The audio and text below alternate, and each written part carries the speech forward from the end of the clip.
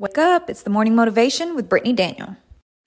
Good morning, good morning, good morning. Hi, how are you guys? Welcome to the morning motivation. If this is your first time watching, good morning. I am Brittany Daniel. We go live each and every weekday at 8 a.m. Eastern. So I'm super excited. Happy, October 12th. Oh, it's about to be New Year's before we know it, y'all. I hope you guys are doing well. I am super excited for today's message. It is called A Woman of God and Her Husband. Do not forget to subscribe. Do not forget to give this video a thumbs up and share it with anybody who may be interested. And if you are seeing us there live on Instagram, come over and join the conversation here on YouTube. We would love to have you. Happy birthday, KK. I'm so sorry that I missed it. Happy 30th. That is a big deal. Thank you. She said Libra gang. Hey, shout out to all the Libras. Happy birthday, KK. And somebody got married. Congratulations. I forgot who it was. We talked about it yesterday and I missed that comment. So happy weddings. There's so many celebrations going on and I'm super happy and excited for you guys. So good morning, good morning, good morning. Yes, you guys, make sure you guys get a pen and a paper. We are going to be I got a couple of chapters, a couple of verses to read. We're going to be talking about a woman of God and her husband. So before we get started, let's go ahead and do our morning prayer and then get into the shout out. So if this is your first time watching, go ahead and load up the comments. Where are you watching from? And if you are watching live on Instagram, come over to YouTube and be a part of the conversation. Okay. Dear Heavenly Father, thank you so much for waking us up again for another day. Thank you for allowing us to fellowship through the internet. Please, Lord, let this word touch any hearts that need to hear it. Anybody who is discouraged or who feels like they cannot be a woman of God, let them know that they can rest within you and that you give them full confidence in who they are and who you have made them and called them to be, and that anybody can change their ways at any moment and that there is no perfect person, but that we continue to seek your guide and to walk and do the things that are pleasing in your sight. I pray for confidence, discernment, upliftment, just beauty and integrity downloaded into your women here this morning, and that any men that are listening also get a word from a God-fearing man and a husband. In your darling son Jesus' name I pray, amen. Amen. Because we're talking about both, y'all. We had a conversation, we had a conversation a couple of episodes ago about a God-fearing woman, a godly wife, and a godly husband. And I'm preparing myself, praying to the heavens above. But I've been praying a lot and asking God, like, what do you consider a wife? Like, what is a wife, right? We know about the cooking. We know about the cleaning. We know about what the world says a wife is, right? And we know that every man needs different things. But God, what do you say a wife is? And then not only that, who is her husband? Who should we be, matching up with in your name and in your spirit and the Holy Spirit and all of that? So we're going to talk about that today. So let's go ahead and get into these shout outs. Again, you guys come over. You guys can stay on Instagram, but be a part of the conversation. Come over to YouTube. So good morning, Cooking with Raw. Yes. She says she's ready to receive the word today. This is internet church, huh? No, I'm just playing. Good morning, Sharnisa. Good morning, Destiny. Good morning, Diamond. Good morning, She Amber. Good morning, Brandy. Good morning, Such a Lady. Again, happy belated birthday, KK. I'm super excited for you, and I hope that you had a beautiful and blessed birthday. Good morning, Christine. Good morning, Melanin Honey. Good morning, Lady. And good morning, Grant Glorious Rising. Happy housewife. Hey, Sydney. Good morning. And good morning to Leah. Sydney said, period, internet church. I pray that you guys are going to church as well. I have Bible study tonight, which I'm super excited. I never thought that I'd be excited to go to church as much as I go, but I love it. And that's how you guys should feel. So if your church don't excite you as a grown up, if you do I got to go to church tonight, then you got to find another church, because church is important. Okay. It's important for our spirit, our souls, connect with the Holy Spirit and like-minded individuals. Until then, join the morning motivation. Good morning, Aisha. Good morning, Elle.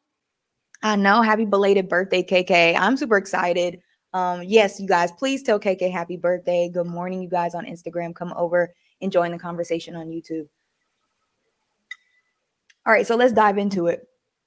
A woman of God, okay? So I had to go to the book.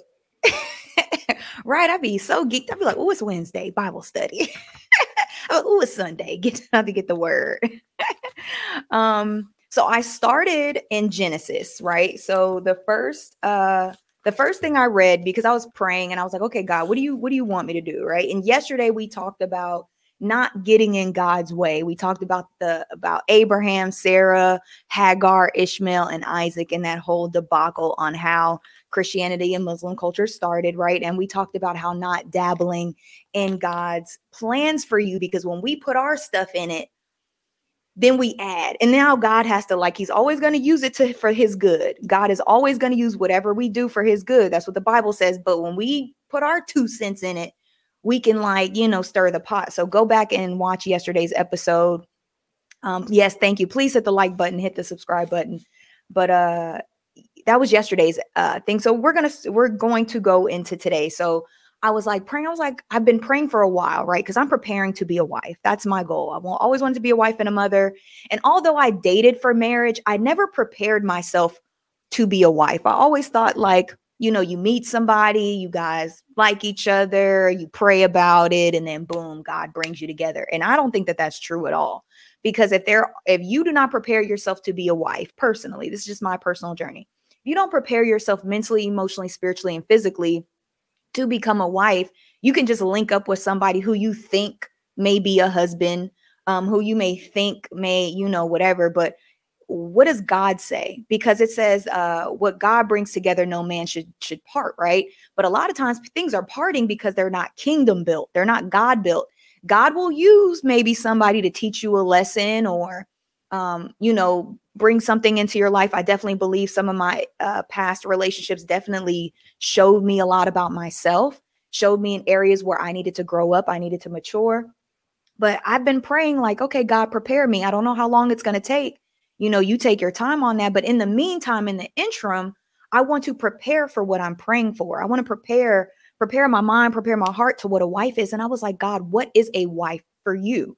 What do you say a wife is? And then when I find my husband, make sure he's a man of God, and then we'll intertwine and I'll meet his needs and all of that. But before we get to there, because we always want to jump straight to, right, what do I need to do in the interim? So I was reading, and I started off in Genesis 24, and I read about the wife of Isaac. And there were a few things that stood out to me. So we're going to be talking about Genesis 24, and we're going to also talk about the book of Ruth. And then we're going to dive into a Proverbs 31 woman, or 31 woman that everybody loves to highlight. But I go below the surface. And when you're reading your Bible, that's why I always tell you, study it for yourself. See how God speaks to you. Because every time I read it, it's like layers, right? You just pull it back a little bit and go in a little deeper. So a wife for Isaac. So in Genesis 24, Abraham tells his servant, hey, my son needs a wife. I need you to go. I don't like where we're at.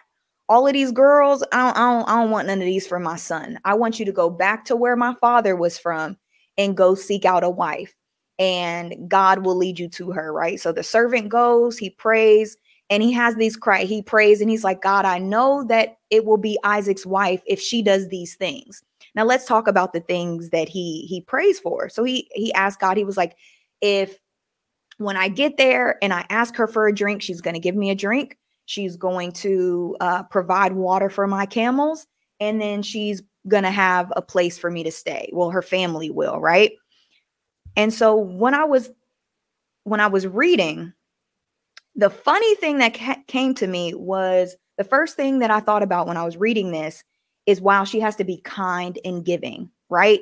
Because if somebody were to roll up on us right now on the street and ask us for a water and for us to give, most of the time, our first reaction is to be defensive, right? To be mean or to put up this barrier.